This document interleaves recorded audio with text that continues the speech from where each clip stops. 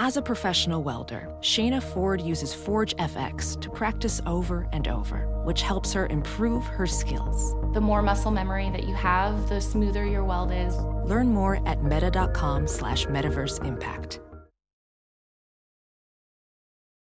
We made it through another week. If you can believe it, sometimes I can't. And yet, it's true. Time is passing. Time is passing. And it's time to do our favorite thing, which is to shout out our amazing patrons. Thank you, patrons. We love you so much. First of all, we have our champions for actors' rights. It's just one person joining the movement this week, but a movement it Indeed. is. And it is for actors' rights. Lindsay Knoll, thank you. We love you. Thank you, Lindsay. Lindsay. And we are also welcoming a few new vessel heads who I think might be pretty excited about this week's movie.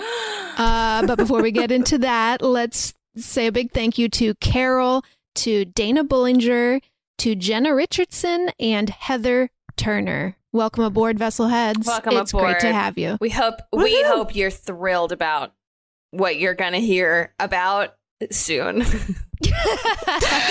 And another person who I hope is thrilled. I'm thrilled that she joined Tony fucking Collette's inner circle. Let me tell you what.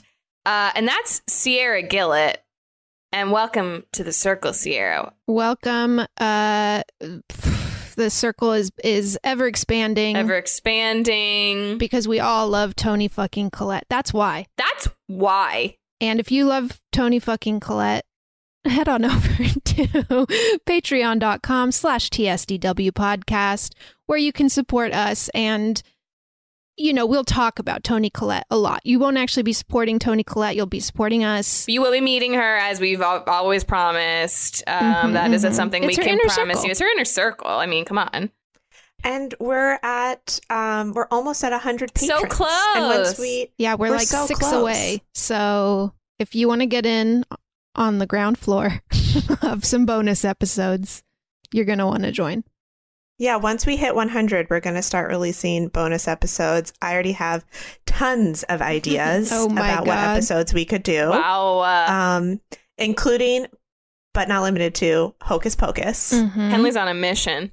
I fucking want to do Hocus Pocus, so please head on over to Patreon, become a patron, Otherwise, so I can talk about my favorite We won't movie. let Henley watch it. Unless we get 100 patrons, she's not allowed to ever watch it again. And she loves it. So don't do that to her. Help Henley see Hocus Pocus again. And until then, enjoy this week's episode. We love you. This is Emily. Henley. And Sammy. And you're listening to Too Scary Didn't Watch.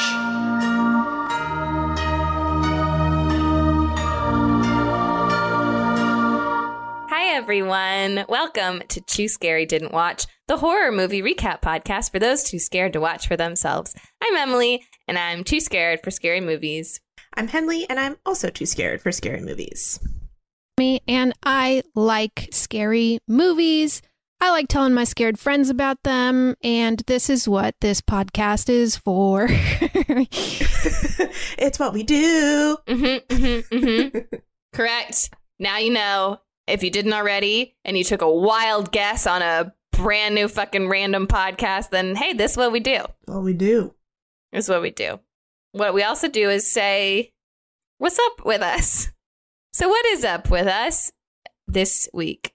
Okay, you guys. So it's getting a little colder here in New York. It's not that cold yet, so I'm obviously a wuss. But I've already broken out my heating pad. And if anyone does not use a heating pad, I'm going to tell you right now, it is like a game changer. Having a heating pad is honestly the best thing. I think it's my favorite thing I own. It's my favorite thing that I own is my heating pad. That's a fun question. Favorite thing you own? A heating pad is a good one. I love my heating pad so much, but I've also recently discovered that I need to set some boundaries with my heating pad. Oh God. And I'm not exaggerating. I need to have some rules around the heating pad. Like, I don't think I can use it on weekdays Because like, Oh my God. That's really strict. I feel like that's wrong. okay, convince me otherwise. So you can only be hot on the weekends? So here's what happens. So first of all, I'm working from home, You get right? too so comfortable. I'm not going anywhere. I once I put the heating pad on me, I like can't get up again. It's so hard to get back Okay, well, up. what about weeknights?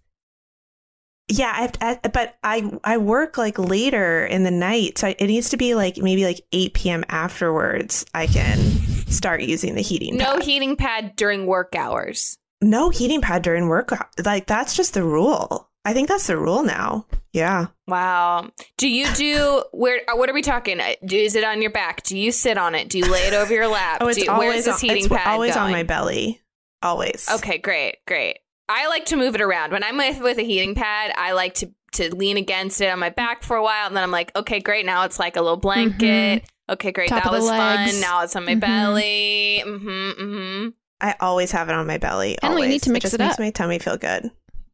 No. Maybe that's what you just trying a new relationship with the heating pad.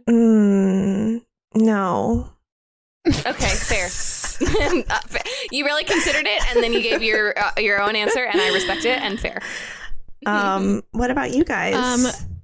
Do you guys use a heating Mine pad? is similar. You've already tried to get me to purchase a Washington-based heating pad because I left mine in Los Angeles, and I'm not gonna. I'm not gonna do it.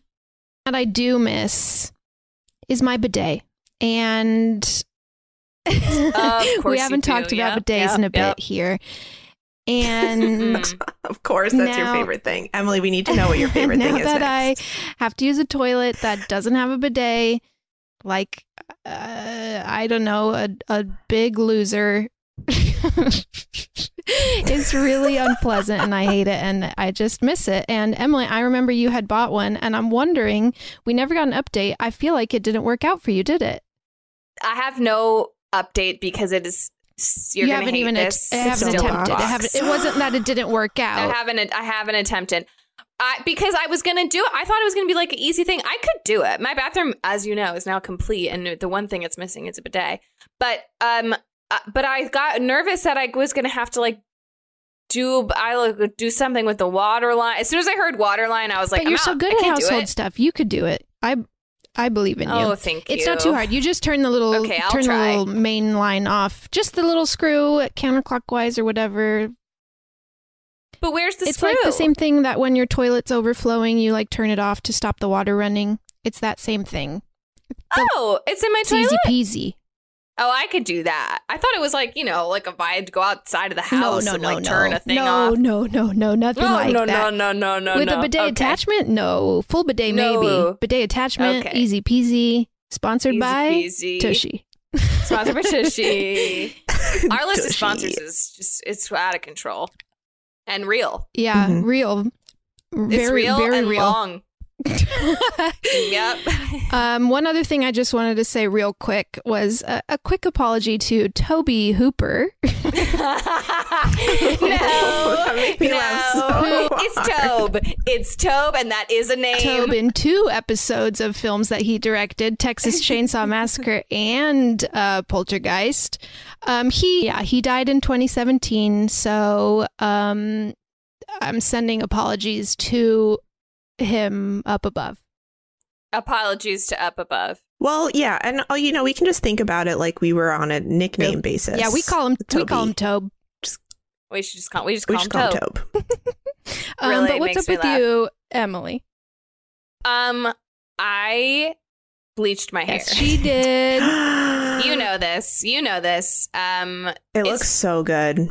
Thank you. It's the only new thing that has happened to me all year. And it's fun. It's weird. I don't think I've ever done at least what feels to me like such a drastic appearance change. It feels big. It's not that big. It's just hair, but it like feels.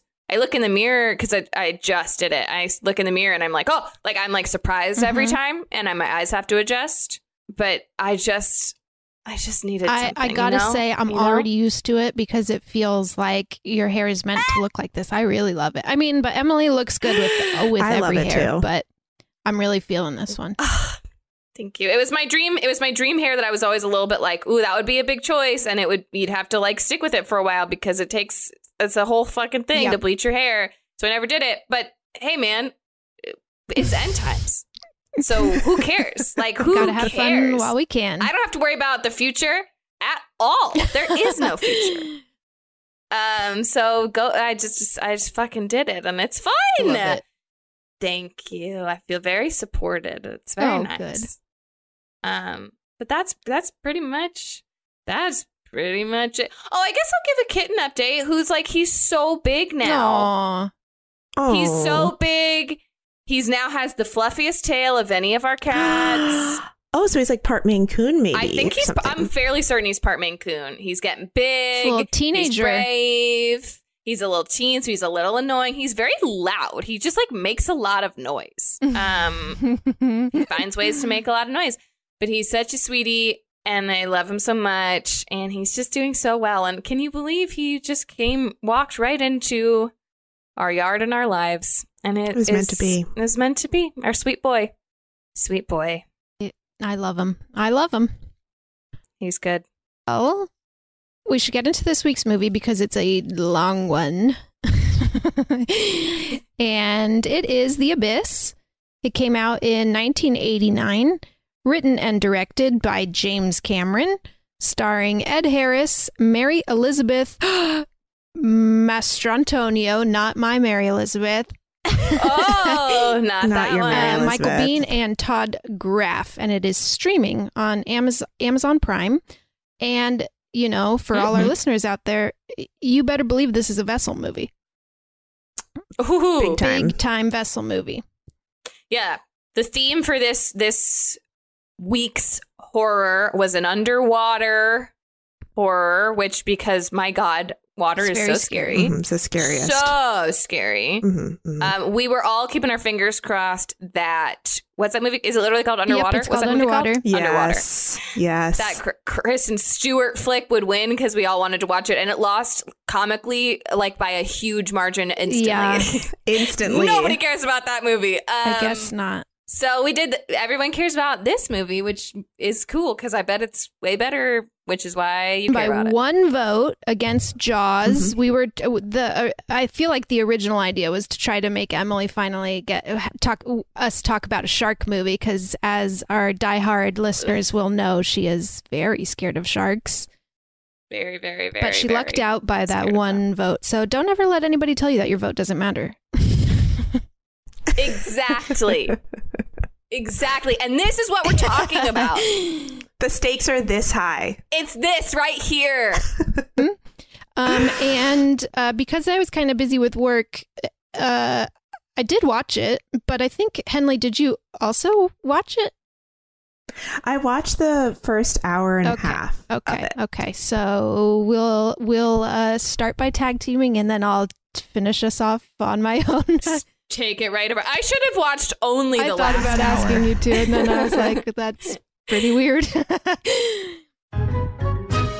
Hi, everybody. It is cocktail hour, and this week's cocktail is a Waters of Chaos. Not so much because of what happens in this movie, but what happens in the making of this movie, which sounds like a real nightmare. To make this drink, you will need 1.5 ounces of Genever, 1/4 ounce of white rum, 1/4 ounce of green chartreuse, 3/4 ounce of lime juice, and 1/2 ounce of simple syrup. You will shake all ingredients with ice and strain into an ice-filled old-fashioned glass and garnish with a lime wedge. Genever and chartreuse are pretty expensive, but so was the making of this film, so it's all part of the theme, baby. But they're also really delicious and worth the investment if you're trying to step up your home bar. Cheers. James Cameron, a lover of the long film. Oh, so long and so much work goes into they're big films. And he's okay, so that's really where this movie gets interesting. I was tipped off to this by a listener on our Instagram, Julie Ward. Thank you so much. And also, if you just read like one thing Yeah. about this movie you find out, but we should get into the trivia of The Abyss. Oh, Emily, you are going to hate the state of actors' rights on It's this not film. good. God damn it. It's really bad. It's probably the worst one we've done. It's the worst. When did this movie come out? 1989. Okay, first of all, Ed Harris wouldn't even talk about this movie for like decades. Oh my God. He said that he had such a traumatic experience making the film that he refused to go into detail about it for years. One of the few things he said about it was, asking me how I was treated on The Abyss is like asking a soldier how he was treated in Vietnam. Which is a little Okay. I mean, it's extreme. But Ed, I hear you. And also, Ed, my man, maybe not that one. Maybe not that metaphor. also, I mean, it is really, really quite crazy, though. So they actually filmed. What They happened? did film 40% of the movie underwater. All of the actors had to get scuba certified. And they had, I think, the largest underwater set maybe to this day ever built. They like found How many underwater sets? have probably there not a been? ton because they're very Not that expensive many. and seem really scary. Especially this my one, which God. was built in a abandoned nuclear reactor. Isn't that wild? So they Oh filled my it with God. 7.5 million gallons of water. And that's where they built like a whole underground rig thing or underwater rig thing. And like fact that I learned that I thought was interesting. I don't know how deep this thing was, but this is just, for the logic of the movie. Every 32 feet you go underwater is equal to 1 atmosphere of pressure. And so like 64 feet. Whoa, that's It's not that much, right? And they go really deep in this movie. Why would anyone want to do that? We're not meant to be underwater. We are certainly not meant to be deep underwater. What are you thinking, people who do that? But because production was so hard and time consuming, they like never finished a scene in a day. Everything took a long time. James Cameron asked the actors to pee in their wetsuits to save time. So they just wet themselves. And James Cameron and Ed Harris both almost drowned. Ed Harris reportedly punched James Cameron in the face when he kept filming after Ed Harris was drowning. Also apparently punched the diver that was holding him down while he was drowning because they thought he was going up too fast and you can get the bends. You can't do that. But he was literally drowning and he's like, well, if I don't go up, I'm gonna drown.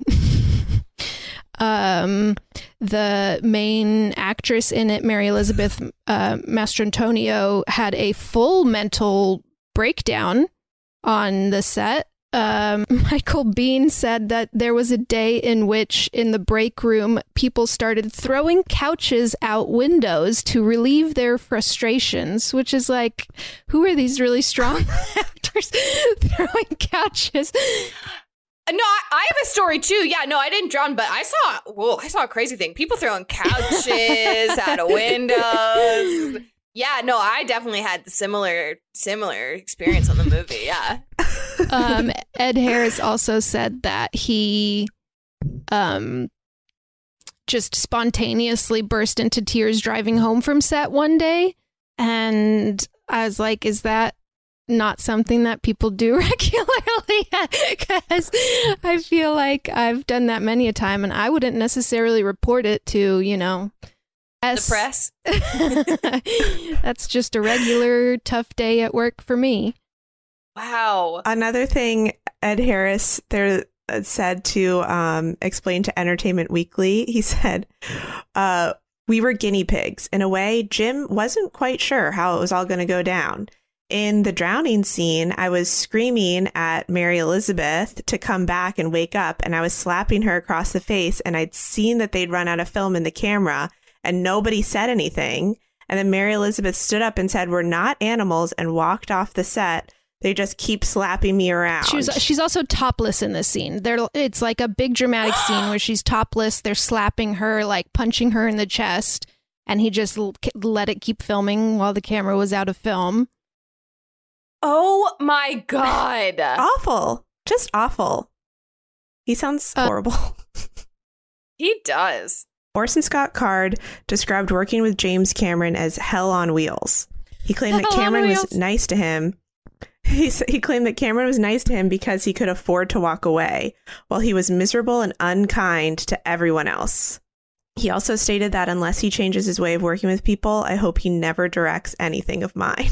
My God. Yeah, I don't think any of these actors ever worked with him again. Michael Biehn had worked with him on his 2 previous films. He did Terminator and then Alien and then this, which is a pretty great track record. And Michael Biehn was in all 3 and then never worked with him again. But he's apparently supposed to be in one of the Avatar sequels. So, okay, my God. There's supposed to be like 4. It's insane. For who? For who? How old are we going to be when they come out? Dead. I mean, we'll all be dead. We've been hearing about these sequels for so long. Mm-hmm. The last thing I wanted to say is just that there's like the main romantic relationship. We'll get into more of this later, but it's like a recently separated couple in the middle of a divorce. And James Cameron has been married 5 times. 5? Interesting. Seems like maybe he's difficult. I don't think is unrelated to, all the rest of this stuff. But so he said that he based the character of Lindsay, who is the main a woman in it, Mary Elizabeth, and he based her on Gail Ann Hurd, who is the producer of this film. And they were dating and then got married and then got divorced during the early production of the movie. So their whole relationship went through its life cycle during pre-production and production of The Abyss. 5 marriages is a hell of a lot of marriages. It's why are we getting married? I mean, why are we getting married at this point? Especially when you're like, okay, fine. I mean, I've been divorced, so I gotta say, 1, sure. 2, maybe even, you know what? You were hopeful again. We gotta give you that. If you're the 3rd spouse, you gotta be like, well, I don't know about the number 4 and 5. Come on. Number 5, I think, has actually been the longest, though. I think they've been married 15 years. Most of them were 2 or 3 years. Then I'm wrong, and he figured it out. And congratulations. He had a lot of practice, and he finally did it right. There you go. James. Good for you, James. Okay, should we watch this trailer? Yes. Let's watch the trailer.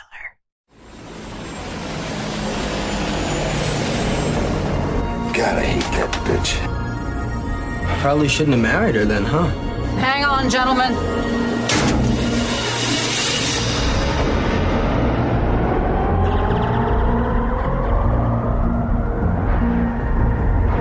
Here's a bottomless pit, baby. 2.5 miles straight down.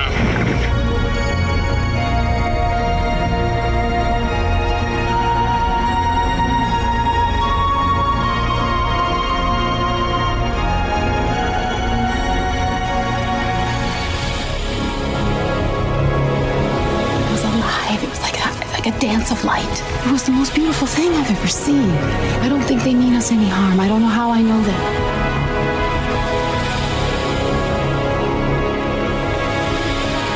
Whatever happens, it's up to us. That guy scares me more than anything that's down there. But we all see what we want to see. Coffee looks and he sees hate and fear. You have to look with better eyes than that.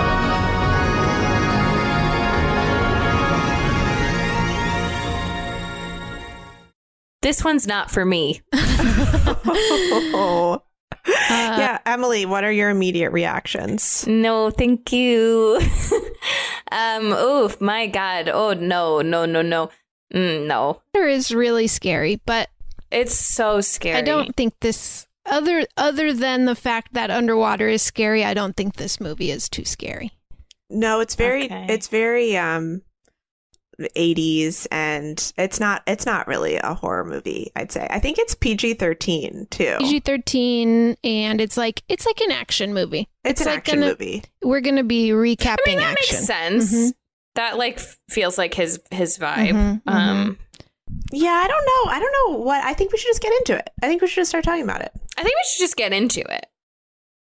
It's the bleakest time of the year, so you know what that means. We deserve to get cozy on the couch, rewatch our favorite TikTok videos, and drink a goddamn glass of wine. If you ever struggle to pick out the right bottle, you will love our next sponsor, Naked Wines. Did you know that when you buy wine today, most of the money goes to things like fancy packaging, big budget marketing campaigns, and tax? That is crazy. Naked Wines is a subscription service that seamlessly connects you to the finest independent winemakers on the planet. So you get a box of the market's best quality wines, however often you'd like, for a fraction of the price. And hold on to your butts, you guys, because the deal they have for you is insane. Just wait. So how do they do it? Naked Wines connects winemakers and wine drinkers directly, allowing for vineyard-to-door delivery at up to 60% off what you would normally pay in a store. By cutting out the traditional retail middleman costs and markups, winemakers can pass those savings on to you without skimping on quality. I can't stop talking about Naked Wines. I love that their quiz matches you with bottles that you love, and each shipment includes wines they recommend based on your previous ratings. I'm currently loving their organic options, especially the Chris Condos Cabernet from Mendocino County, and they've been around for 10 years, and they fund over 90 independent winemakers. So with no commitments or membership fees, you can enjoy Naked Wines hassle-free. And the best part, every bottle is a passion project from an independent winemaker, so you're literally making an independent winemaker's dream come true. So head to nakedwines.com/tooscary and enter voucher in the top right when you get to the website. And put in tooscary for both the code and password to get 6 bottles of wine for just $39.99 with shipping included. That's $100 off and less than $7 per bottle. So that's nakedwines.com/tooscary and use the code and password tooscary and grab 6 bottles for just $39.99. One last time, that's nakedwines.com/tooscary, code and password tooscary for $100 off your first 6 bottles. Ophthalmologist Dr. Strauss has seen firsthand how the metaverse is helping surgeons practice the procedures to treat cataracts. Cataracts are the primary cause of avoidable blindness. He works with a virtual reality training platform developed by Fundamental VR and Orbis International to help surgeons develop the muscle memory they need. The result? More confident, capable surgeons. And even more importantly, patients who can see. Explore more stories like Dr. Strauss's at meta.com/metaverseimpact. So we start in a submarine, a U.S. submarine. They are having some trouble. They've noted a sound that is coming towards them. And, you know, it's a classic submarine scene. Everything is red. It's a bunch of people who are shouting orders at each other and saying things like, "Captain, I note the sound is coming towards us, like 60 meters, 120 meters, you know, like very." And it's like 120 meters, like nothing goes that fast, that kind of shit. Yes. Cool. So they then get hit with whatever this thing is, and water starts pouring into the submarine. It is very scary, very tense. Things are not looking good for these folks. Right. And the captain says, release the emergency, whatever, like floaty thing that signals that we're in trouble. So they release that and basically go down. We, as an audience, see a light zoom by the submarine that looks not like a fish or a missile. This is also kind of in the end of the Cold War.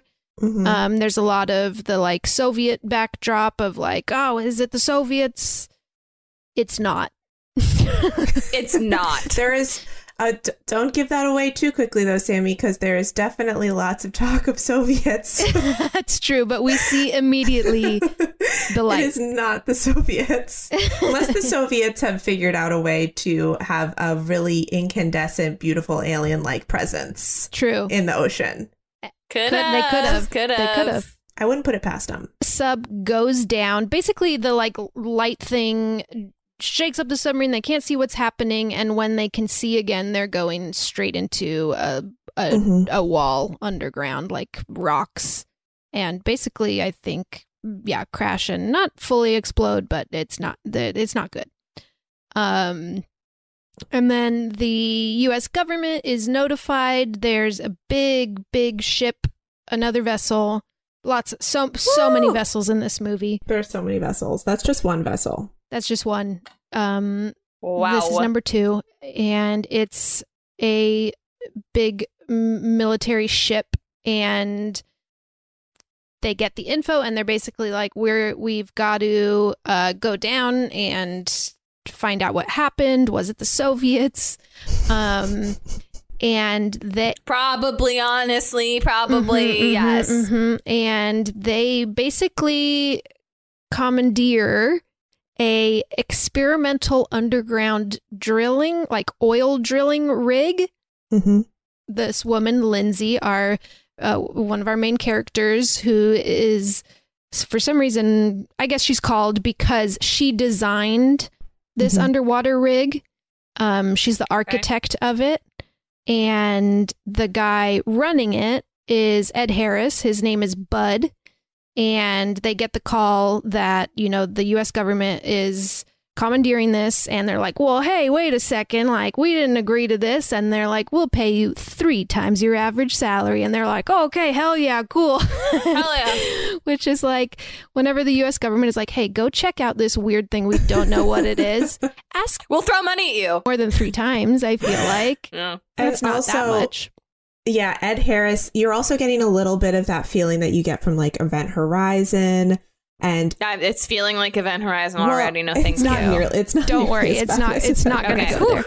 But the feeling of like the crew, yes, the ragtag crew of like, it's like Alien. Yes, it's like Alien. Except I will say, I feel like they're a little less well defined in this than I've seen in other movies. There's 1 or 2 standouts, but I feel like, we talked about The Thing too, where like you kind of get a sense of each of their personalities. I don't think you'd get as much in this one, but apparently in the extended cut you do. I watched the... Oh, well, you gotta watch the 3-hour extended cut. Honestly, the thing that's given the most care in terms of trying to have like character definition in this beginning portion is defining Mary Elizabeth, aka Lindsay, as being a bitch.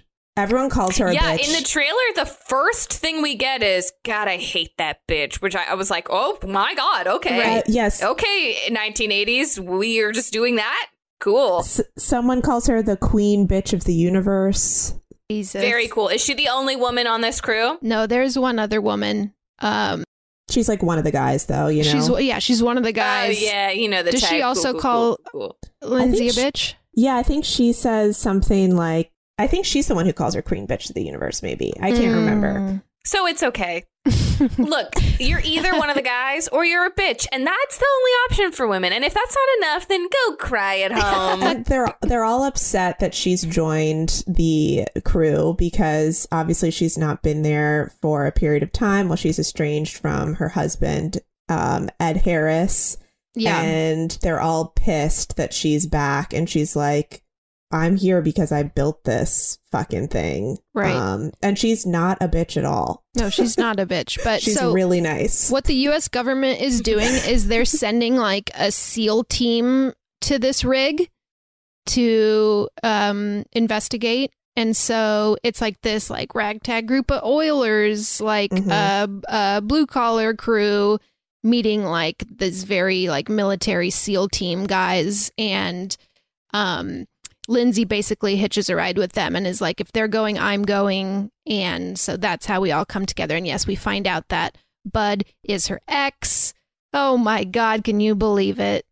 Can you believe it? The tension. What? I mean, that's a horror movie in and of itself. What are the odds? One crew member that is kind of the standout secondary character is his name is Hippie, and he has a pet rat. And I kind of think Hippie is hot because he looks a little bit like Scoot McNairy. So just throwing that out there. Cool. Sure. Sure. Okay, I see it, I guess. Immediately, Bud and Lindsay get into a fight. She says something like, I invested 4 years into this rig. And he's like, you only invested 3 years into me. And she's like, well, I have to have priorities, and like storms out. And he gets so mad that he throws his wedding ring into the toilet, which in an underwater rig is like that blue chemical stuff that apparently he like throws it in and storms out, and then comes back a moment later and fishes it out. He's a romantic at heart. He fishes it out though, and it like dyes his whole hand blue, and it's blue for the rest of the movie, which is kind of fun. Sense that maybe he still has feelings for her. You get that sense despite all of it. Maybe. Crew and the SEAL team are getting ready to go down to basically investigate the like sunken submarine. And SEAL team has this, it's called oxygenated fluorocarbon fluid. And it's basically oxygenated water that they say is what you breathe. You can breathe this liquid when you're really, really deep to prevent your lungs from imploding.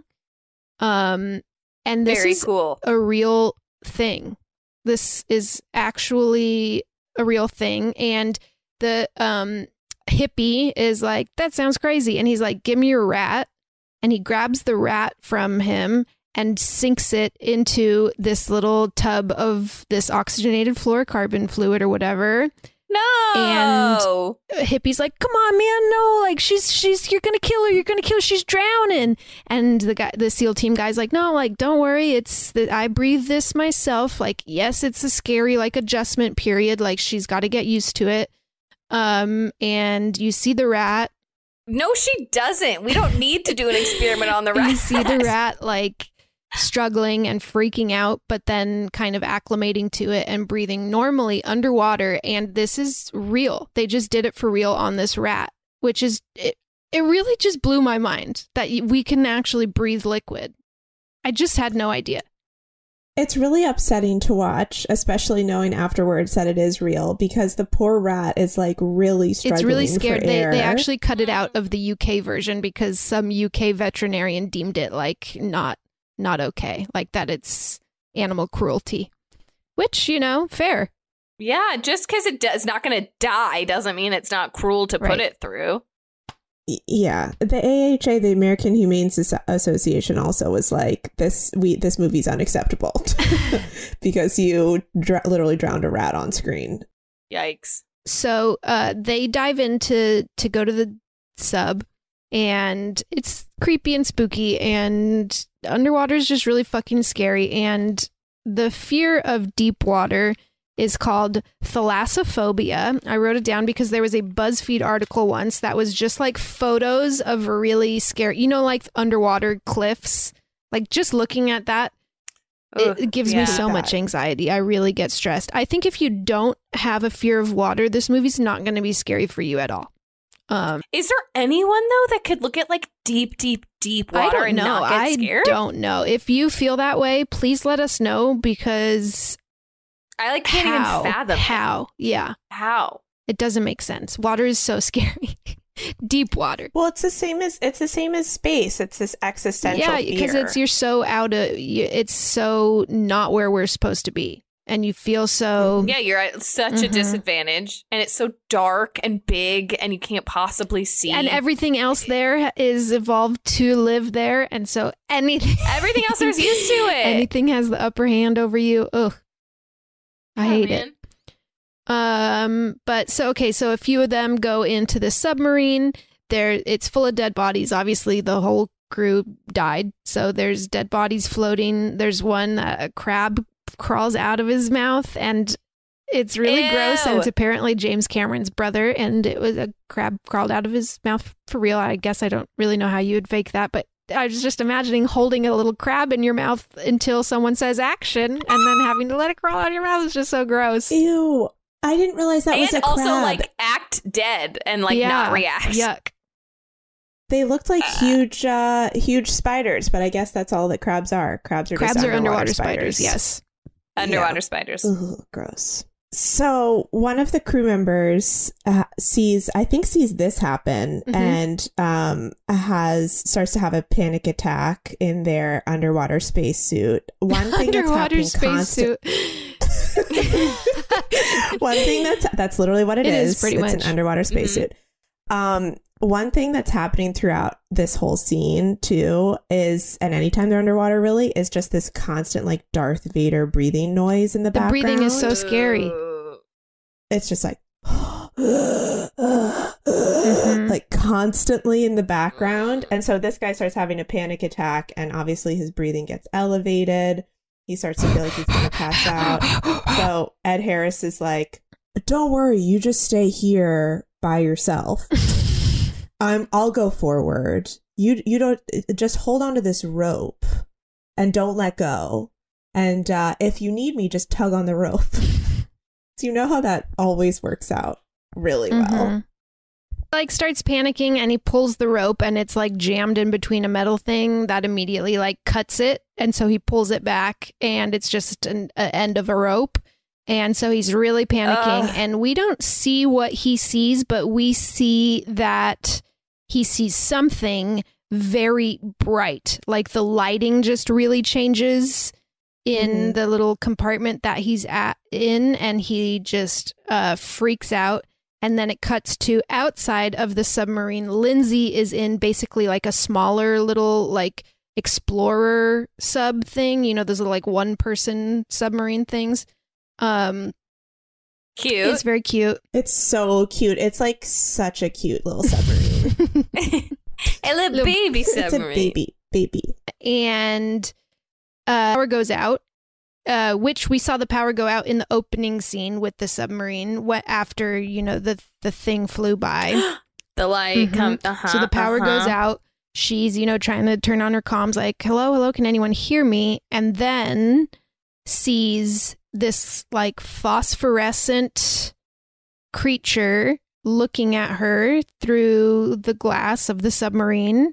It's not too, then it looks at her and then like zooms off, I think. And that's it. We don't fully see too much yet. It like almost looks like it could be a jellyfish or like a new species of one of those like deep sea glowy guys. I wouldn't say it looks like fully alien yet, but the speed at which it moves is unlike any known creature for sure. It feels it's not scary either. No. Like this and she doesn't look scared. This creature is very nice. It looks like it's friendly. It looks friendly. You could leave Cute. You could leave your children with it.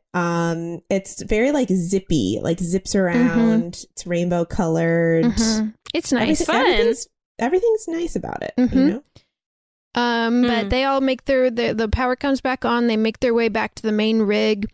The SEAL team is reporting back to the surface saying like, we didn't get a good look at it. It could have been the Russians. We're not sure. Like there was definitely some sort of attack. Could have been the Russians, and the general or whatever is like, all right, we got to head to phase 2, which I believe is that they need to go down to the submarine to disarm the nuclear warheads because this was a war submarine. And so it does have weapons on board. And so they're basically like, you got to go down there to disarm those so that the Soviets can't come and steal them, basically. And another thing we should mention is that all of this they're on a clock because there's also a hurricane that's supposed to be coming. So they're trying to beat the storm so they don't get caught in the hurricane. Yes, the hurricane's coming. The main SEAL team guy, his name is Coffee, played by Michael Biehn, and they start suiting up, and they're gonna go do this right now. Apparently, even though there's a hurricane coming, which seems like a bad idea. Oof. But they're like, we're under orders, we're going, and they go in. It's called a moon pool. You know, within a submarine. This is in like Deep Blue Sea too, and any like underwater movie where they have the pools within the submarine that basically you like go into the water through this pool. And like the physics of this just really blows my mind because these are also real things. And it's something to do with air pressure and whatever. And weird. Anytime I see them in movies, I can't believe that they work and that it's not just flooding the submarine. And so if you understand the mechanics of a moon pool, please let us know. A running theme, I think, these past 2 weeks has been, we don't understand these types of things. And we're not going to look it up. And we're just waiting for somebody to tell us. So if that's you, just do it, please. So Coffee and the other SEAL team guys. There's a character in another movie named Coffee, isn't there? Why is that sticking out to me? Like, I feel like another like vessel movie. There's Could be. I don't know it. Nothing's jumping to my head, but I believe you. And listeners, if you know. Listeners, if you know.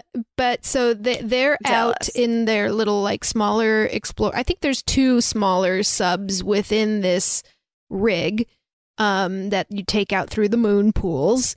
And they go out and basically Bud is like freaking out. Lindsay, they're like, we got to get out of here. The hurricane's coming. We can't leave while they're out. One of the little submarine things has a little mechanic arm that they need to be able to unhook from whatever they're connected to. They can't unhook. The whole underwater rig starts moving like this big rig. The whole thing is moving by the force of the hurricane. Eventually Coffee and them come back in, I think, right? Henley, what do do we see them disarming the nuclear warheads? I don't remember. I think that we do. So fucking worthless. It's okay. I can't remember that specific thing, but I think something that has happened by now, which is we should note, is that Mary Elizabeth Winstead, Lindsay, has been like, everyone needs to be aware of how they're feeling because when you are under this amount of pressure, it can create a type of sickness called high pressure nervous syndrome, right? Which can make you feel like paranoid and strange. So she's pointed out to everyone, like, monitor your symptoms, make sure that you're feeling okay. Again, underwater is very scary. These things are real. But okay, so they're trying to unhook. The whole station starts moving, and they're unfortunately on the edge of a underwater cliff, and they're moving towards it, and it's really stressful, and they stop just short of it. They finally, like, I don't know, get control of the rig or whatever. I don't totally understand the mechanics of it all, but they stop. But then right above them is the big military ship, which is going through the storm, and they're kind of calling down. And a big crane breaks off of the military ship into the splashes into the water. It's like headed straight for them because they're right above, and so they're like, this huge crane is going to fall on top of you. They're bracing for impact. They look, it barely misses them. It falls basically right next to them. Big old phew, thank God. Huge phew. But then it teeters over the edge and falls into that, I think we could call it an abyss. And there's the abyss. That's it. The abyss. Falls, it hooks onto a like rope thing that is connected to the rig and pulls them down. And it's a really stressful scene, and they see it happening, and so it's just like a minute of the rope like and they're like, oh fuck, hold on to something. Oh my God, can you imagine like falling? No. Like what? Also in the water, like you're in the water and you're falling, like what? And the crane that fell was the communications of the top ship. So they lose communication with the ship. They're tumbling.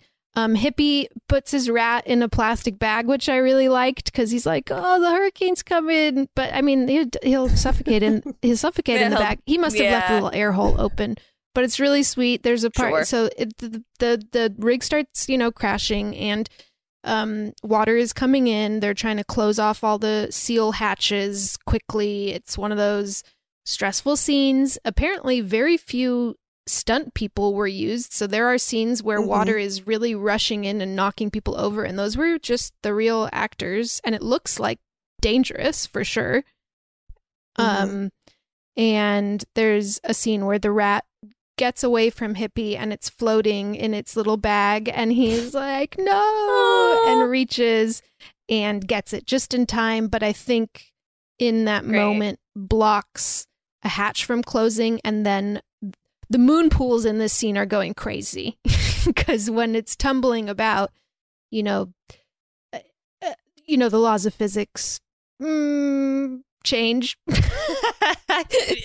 Yes, I was going to say the same thing. Yes, and so water is pouring in through this now, and we see a section of crew members get locked into one place. And basically, I think drown. Bud is banging on the glass to try to get to them, but the hatch is locked.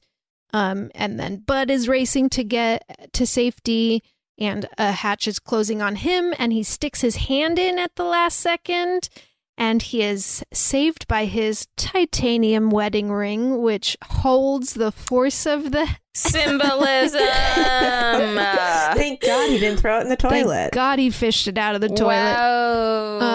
And crew members come and pry the door open from the other side, save Bud, pull him in, and now kind of the main crew members that we met in the beginning are safe in airlocks in some section of the rig, and the rig hits a bottom, and would you believe it, they're on the edge of another cliff into an even deeper abyss.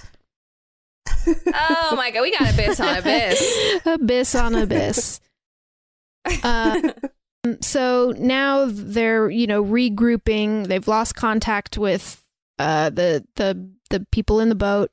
One of the people in the boat, by the way, is the guy from Schitt's Creek. Henley, did you notice that? Yes. Which guy? The mayor? Roland Shit? Roland Shit. Yes. He's only in the beginning. I guess I don't. Yeah, he comes back a little bit more in the end that you missed, Henley, but not much. He's definitely just has like a handful of lines. I loved seeing him. In my notes, I just wrote Schitt's Creek. So then they're regrouping. Things have not gone well. Things are not going the way they'd hoped they'd go. And things are looking even worse because it ends up that, they're in this airlock. They only have so much oxygen. They have approximately 12 hours of oxygen before they all suffocate to death. Very bad. Lindsay has named this thing that she's seen, right? Has this happened yet? No. First, she basically is trying to buy them more time, I think. And I don't totally know what she's doing, but she's like, I will swim to water walk to this other part of the rig and basically get more oxygen from there. I don't know. I didn't totally pay attention, but basically she's got to do this one underwater thing in order to extend their, security amount of oxygen. So she's going out in her, what did you call it? A space underwater space suit is the technical term. Say it is like the from the neck down. It looks like a regular kind of wetsuit, but the top up, it's the glass kind. So it does look like a spacesuit more than, a scuba suit. I guess this is how deep water diving looks like, right? Probably. So she's out in that, and she's trying to fix something, and the power goes off again, and it's really okay. We know what this really means. dark. And from the abyss comes a small little alien thing, similar to the one from before. Phosphorescent, really beautiful colors, especially in this dark, dark light. She looks instantly like she's not afraid at all. She looks like enraptured by it, like she's captivated. And then a really big one comes out of the abyss. It's kind of like, it looks like a huge stingray. Ooh. And she just reaches out and touches it, which I thought was insane. But I gave her the benefit of the doubt and thought maybe it has like a kind of magnetic draw. She's drawn. She does another dubious thing with the alien a little bit later on. Yeah, I feel like she is not cautious enough for being. She has like, no boundaries with this alien. No, she needs to set up some boundaries like that. Like you'd need, like Kenley in the heating pad. Heating pad for sure. No touching aliens on weekdays. We are not touching them on weekdays. Not before 8 p.m. You're at work. We don't do it at work. Yeah. Lindsay? So she touches it and her hand kind of goes into it and she just looks amazed and excited. And then she rushes back to the crew and explains to them what she's seen. And she thinks that she's explaining to them that she thinks that it's an alien who's trying to make contact with us. She calls them a NTI. Non-terrestrial intelligence. Yeah, non-terrestrial intelligence. The next thing that I remember happening though is that the alien returns in but it's taken the form of a saltwater creature. And it kind of it's like this circular saltwater tunnel that flows through the ship and enters the room and comes up to face Lindsay. And when it comes up to face Lindsay, it takes on her face. So it mirrors her face and she's like, oh, amazing. And so she smiles at it. And then the saltwater alien guy smiles back at her.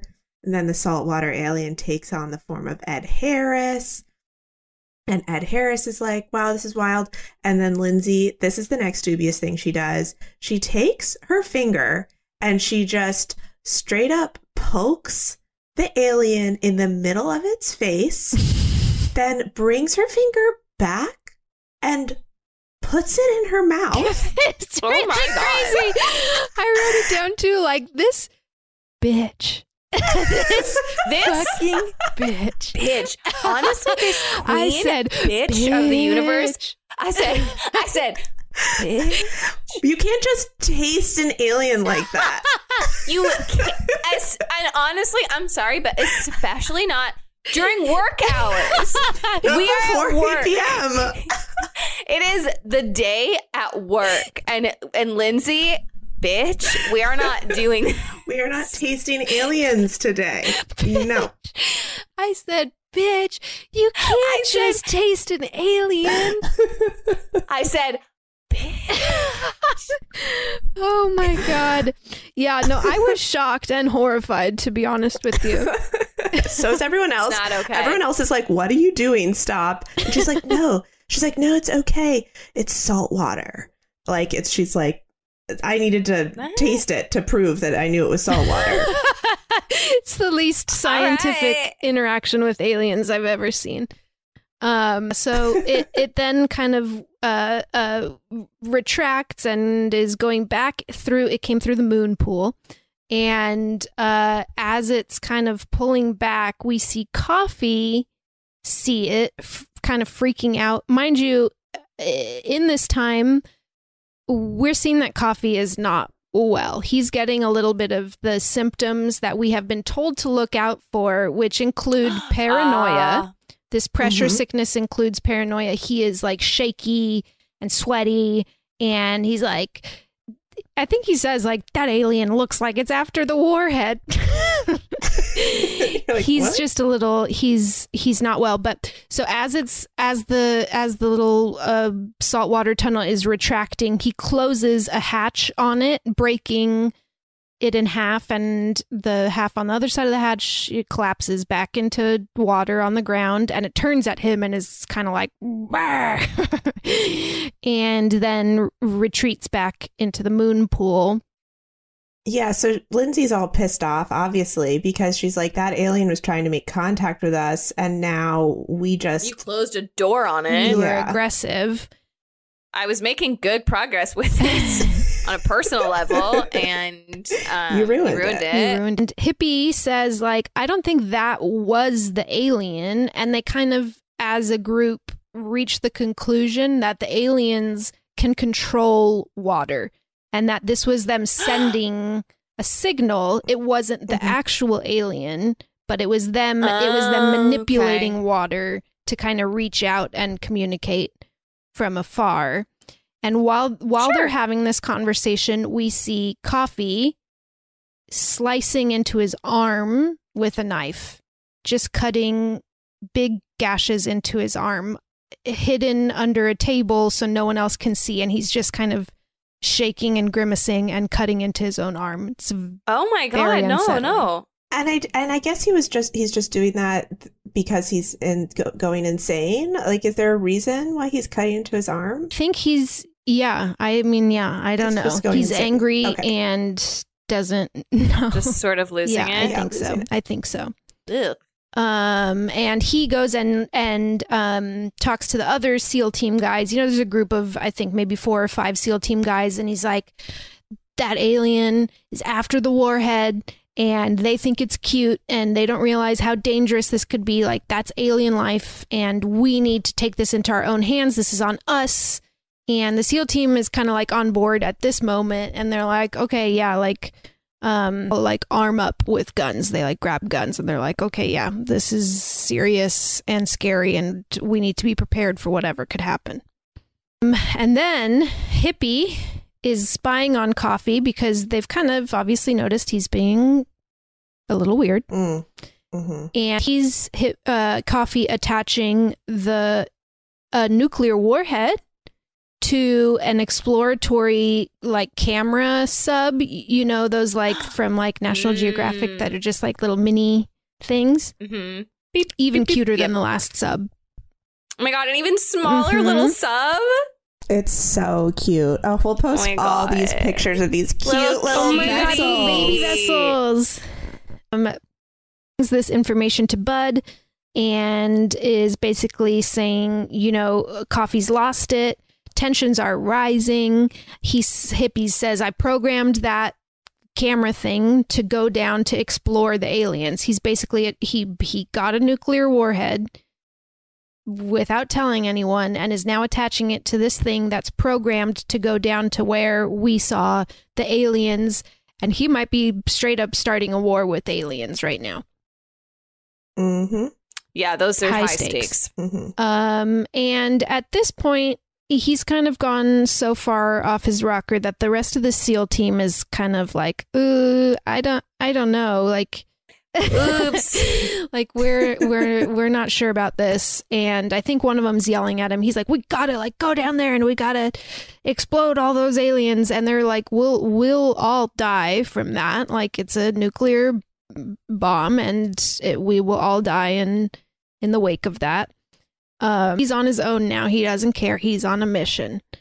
So he's like going like insane by himself, and then Ed Harris is like creeping up on him, trying to stop him from releasing this warhead, and everyone's like, don't do that. He's gonna kill you. He's a SEAL. He's a Navy SEAL. He'll kill you. And he's like, no, I'm Ed Harris. And I'm the man in black. So ever heard of me? Yeah, he's like, ever heard of me?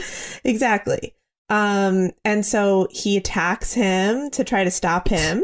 And Coffee pulls a gun on him and immediately pulls the trigger. right in his my God. forehead, and there's no bullets, and we see it cuts back to the rest of the SEAL team, and they have taken his bullets because they knew he was not well, which is kind of a fun moment. That's smart. It's fun, and that's honestly smarter than taking the gun, because you take the gun, he knows something's up. You take the bullets out, he steals the gun, but he can't do anything with it. I guess you could hit someone over the head with it, which would hurt. Well, they do get in a big fist fight in this scene. Sure. It proves, beyond a point that this dude is unsafe, too. The fact that he didn't even hesitate. Yeah. So then he steals the submarine. Yes. And they get in a big fist fight. Coffee gets away, gets in this sub. He's like, it's a little baby sub, and he's strapped the even babier sub on top of it with the warhead strapped to that. And so he's like, I'm going to go drop this off and launch. I'm going to go drop this off. It's like, give me 1 minute. I'm going to go drop this off. It's like nesting dolls. It's like the Russian nesting dolls. Yes, it's just like one a sub and a sub and a sub and a sub. Just one tinier little sub within each other sub. I love it. Cute. And goes and chases him in just a underwater spacesuit. He chases a full submarine just by swimming. Just by swimming. And okay. he gets onto it, and he gets a rope, and he detaches the mini sub carrying the warhead and ties it onto the main rig to basically prevent him from being able to launch it at the aliens. And Coffee goes to press to launch it and sees it starting to go and then get pulled back by the rope that it is tied by. And so Coffee gets very mad, turns around in his submarine, and he starts chasing Bud in the submarine and like trying to pin him against rocks and walls. So it's like a submarine on man fight. Okay. And then Lindsay comes out in submarine number 2, and now we're getting sub on sub fight. And now, what is the size of Lindsay's submarine relative to the other submarines we have? It's the same as Coffee's size, so adorable size.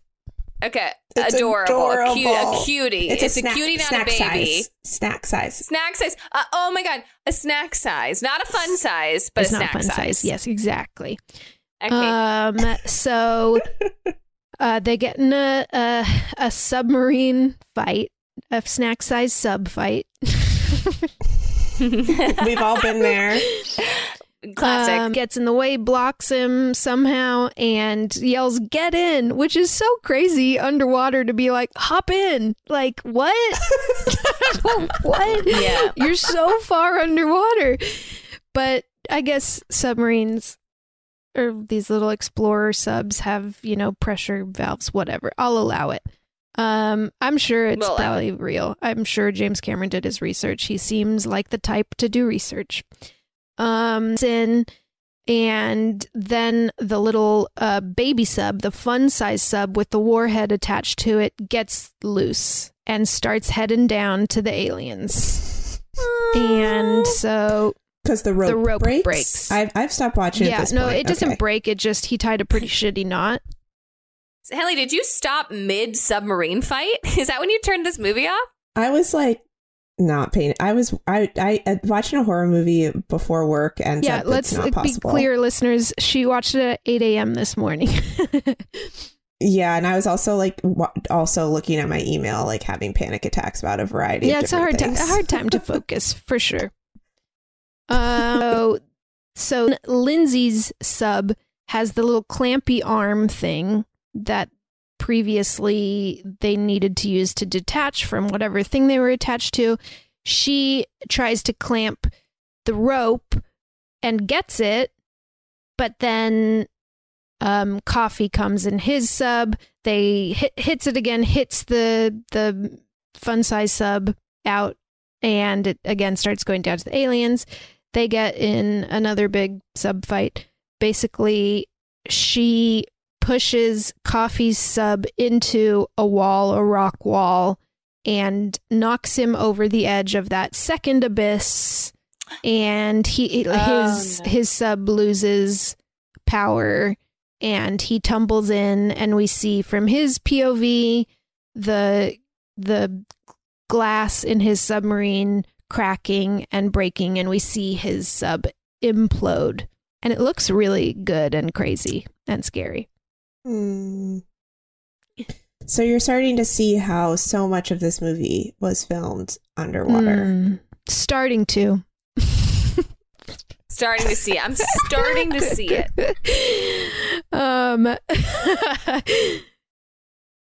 Obviously, fighting with submarines is a bad idea, and their submarine has taken some damage and is now filling with water, and only Bud is in a underwater ski. I was gonna call it ski suit too. Underwater space suit. An underwater swimsuit. And they kind of have like a moment of him like taking it off and being like, put this on. She's like, no, you're the better swimmer.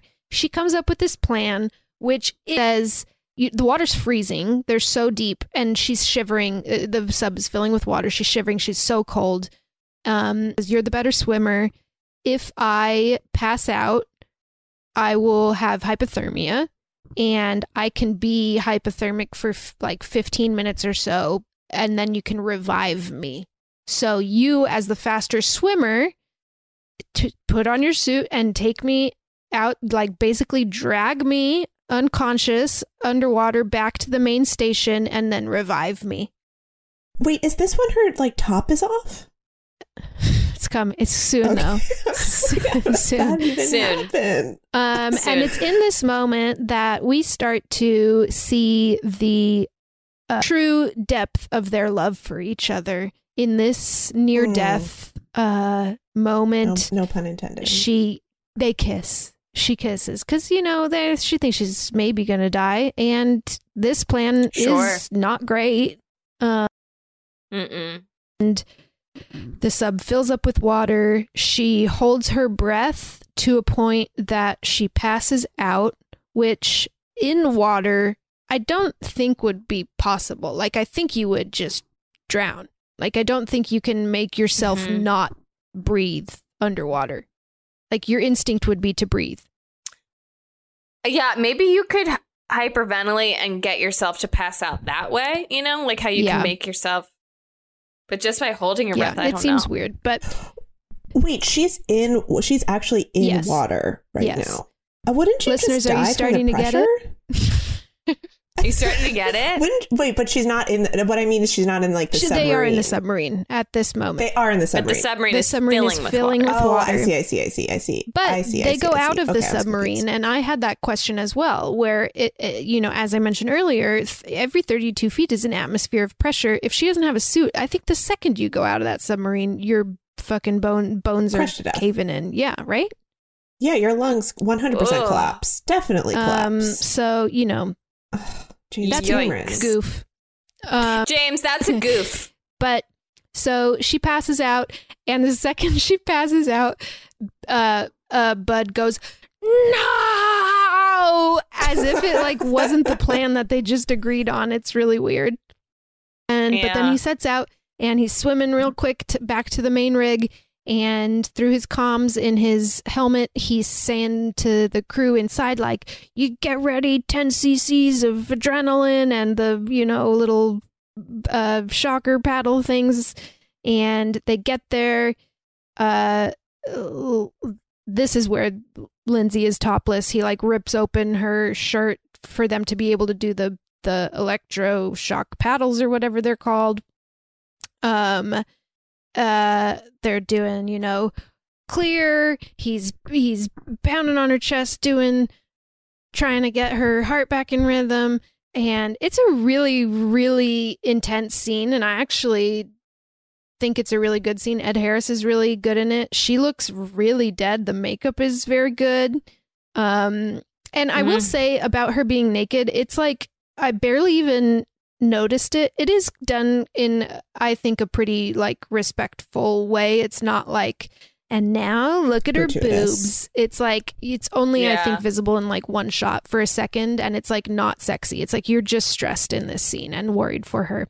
On for a long time, she's not coming back, and screams at her you stubborn bitch, gave up a fight in your life. Call her a bitch. Call her, call her a bitch one more time. Slaps her across the face really hard, and that like, and she probably deserved it. Like, does the trick, and she wakes up, and I guess all she needed was a good slap and to be called a bitch again, and voila, she's alive.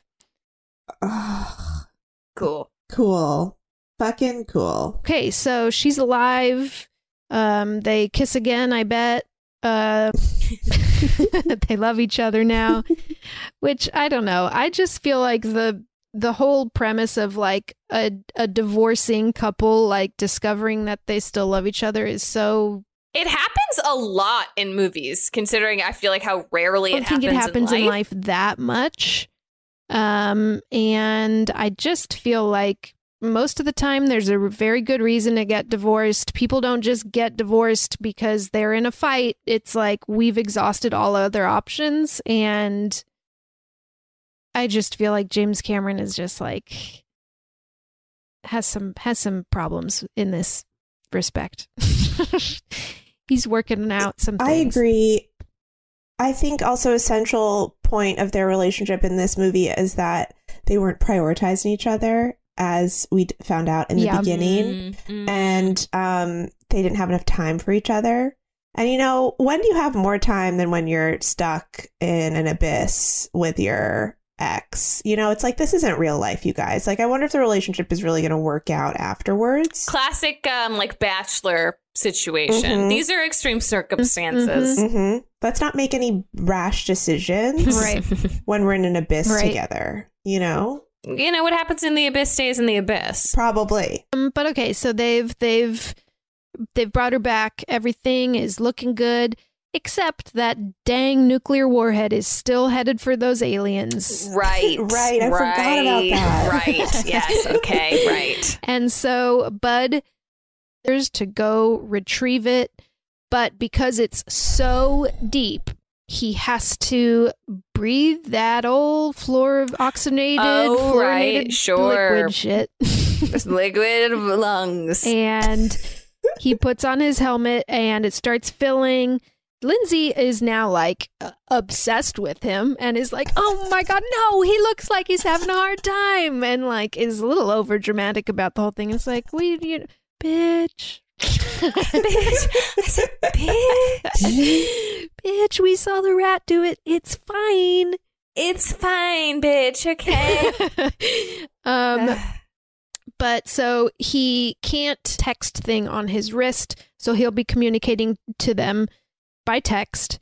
And Hippie has another fun size little camera sub programmed also to the same way to go to the same location. And he says, just piggyback on this, like hold on to this. It'll take you right to the same location where the warhead is.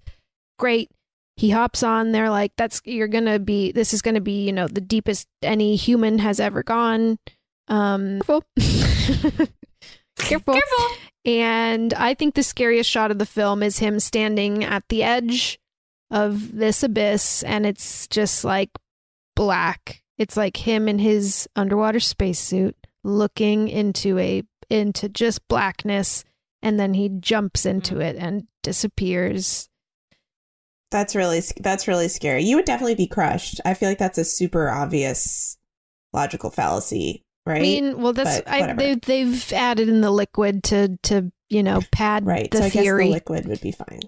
Sure. But so he can hear them, so they're saying to him like, "Oh, you just passed like the record of how deep a human has ever gone," and he texts like, "Call Guinness." And they're laughing. Okay. We're having fun. And then one of the crewmen is like calling out his depth, and he's like 8,500 feet, 10,000 feet.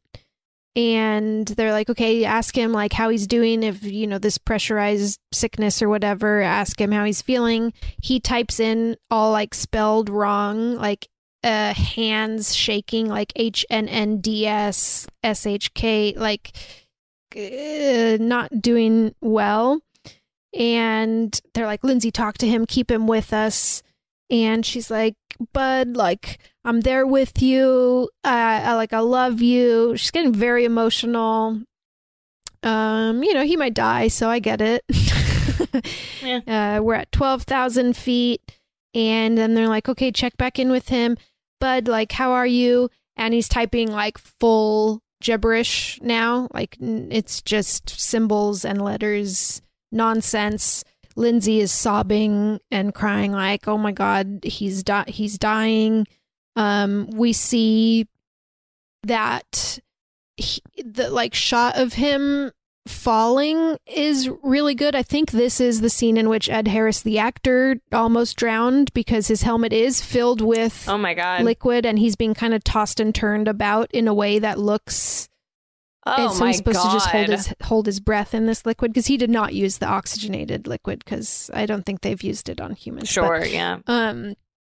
So he's kind of free falling, and the little fun size sub explodes from the pressure, and so he's now just full free falling, like surrounded by black, just looks so scary. He's on the comm saying like, I know how alone you feel, but I'm there with you. I'm in the darkness with you. Like, I love you. I'm by your side always. And connection with him. And they're kind of like, oh my God, we've lost him. And then we get a text that says feeling better, spelled all correctly. And he says, see light everywhere. And they're like, oh my God, he's hallucinating so badly. And it's like, I don't know, or maybe. Remember all the lights that we saw? Aliens that we've seen multiple times. That he's heading straight towards. Only lands right next to that warhead, thank God. Even though he's lost grip of his previous little thing that he's hitchhiking a ride on. Anyways, he lands next to it, and he texts them like, I'm here, I see the warhead. And the SEAL team guy says, okay, you need to cut the blue line, the blue cord with the white stripe, not the black cord with the yellow stripe. But the way that the lighting works under there, they look the same. It's just like bright yellow light. And you know how that takes color out of everything? Oh, God. So they just look the same. And he's cutting, and goes to cut one. And he's about to cut it. And then he looks like, wait a second. And he cuts the other one. And it's fine. So maybe the alien gave him I don't know. I think it's more like, what to do? Don't trust your instincts, like save your failed marriage. I felt like it was a very weird messaging right there. I don't know. I was like, what is this moment of just like, wait, your instinct is to run away when really you should stay. I don't know. I don't know what it means. That's probably it. I think that's a good armchair analysis. Yeah. I felt like everything was just about the marriage. I think you're right. Or the Soviets. Could be the Soviets. It's more about the Cold War, probably. But so he cuts it, and it works. And so he texts back like, done. They all cheer. We did it. And they say, okay, how much oxygen do you have left? Like, come back up. And he says only 5 minutes. And they say it took him 30 minutes to get down there. And she says, cut your weights, just come up. Like, if you get, like, we have a, hyperbaric chamber in here, whatever, just come up fast. And he texts, thinking of staying a while. I knew this was a one-way ticket. And he sits down and is like, sacrificing himself for the good of his crew and humanity, not starting a war with those aliens. Lindsay is sobbing, screaming like, you bastard, don't you fucking leave me. Whatever. She doesn't say fuck, it's PG-13. Don't you leave me, you bastard. Fight for this. And he texts, I love you, wife, which I thought was really funny. Just like, how can I show you that I've recommitted? I want her to know it's for her. How do I'll say She's gone from bitch she's to been wife. upgraded, baby. Oh, baby, my as God. far as women go, that's the top. Those Wife are the is two the top. options. Those are the two options. You go from bitch to wife all in a day? Excuse me? That's a character arc if I've ever seen one. Okay, so Bud is just laying back, accepting his death, and would you believe it? An alien swims right up to him. They go so fast. And they go so fast, they zip around. it's got big eyes and no mouth and holds out it. Big eyes, no mouth, can't lose. I read because it's the opposite of the alien in Aliens, which has a big mouth and no eyes. Okay, so that's how you can know whether or not you can trust an alien. Yeah, the good versus bad. I got it. Clocking that. So it holds it, it reaches out its hand, grabs his hand, and flies him to Alien City, a big landscape of phosphorescent kind of alien building things.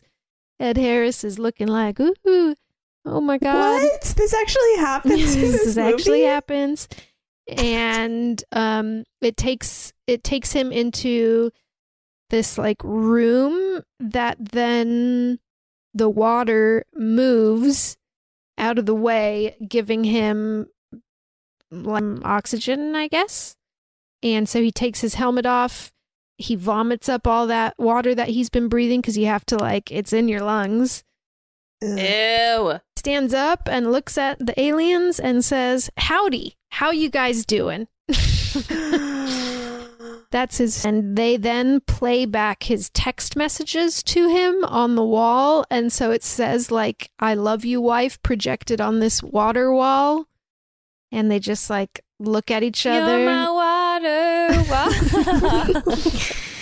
Then they start singing that song. It's so interesting. They're singing Wonderwall, but the words are Waterwall? Honestly, that could happen at this point. And I'd be like, okay. Yeah. Mm-hmm.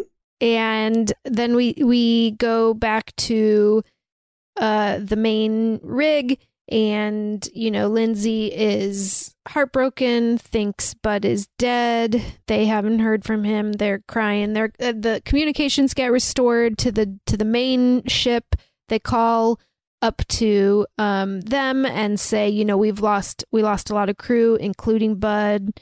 And just then, a text comes through that says, whatever his full name is, his name's Virgil something, reporting for duty. And they all laugh like, "Oh my God, he's alive. He's not dead." And he texts, "I have some new friends." Lindsay's smiling like, "Oh my God, you freaking trickster, you got us."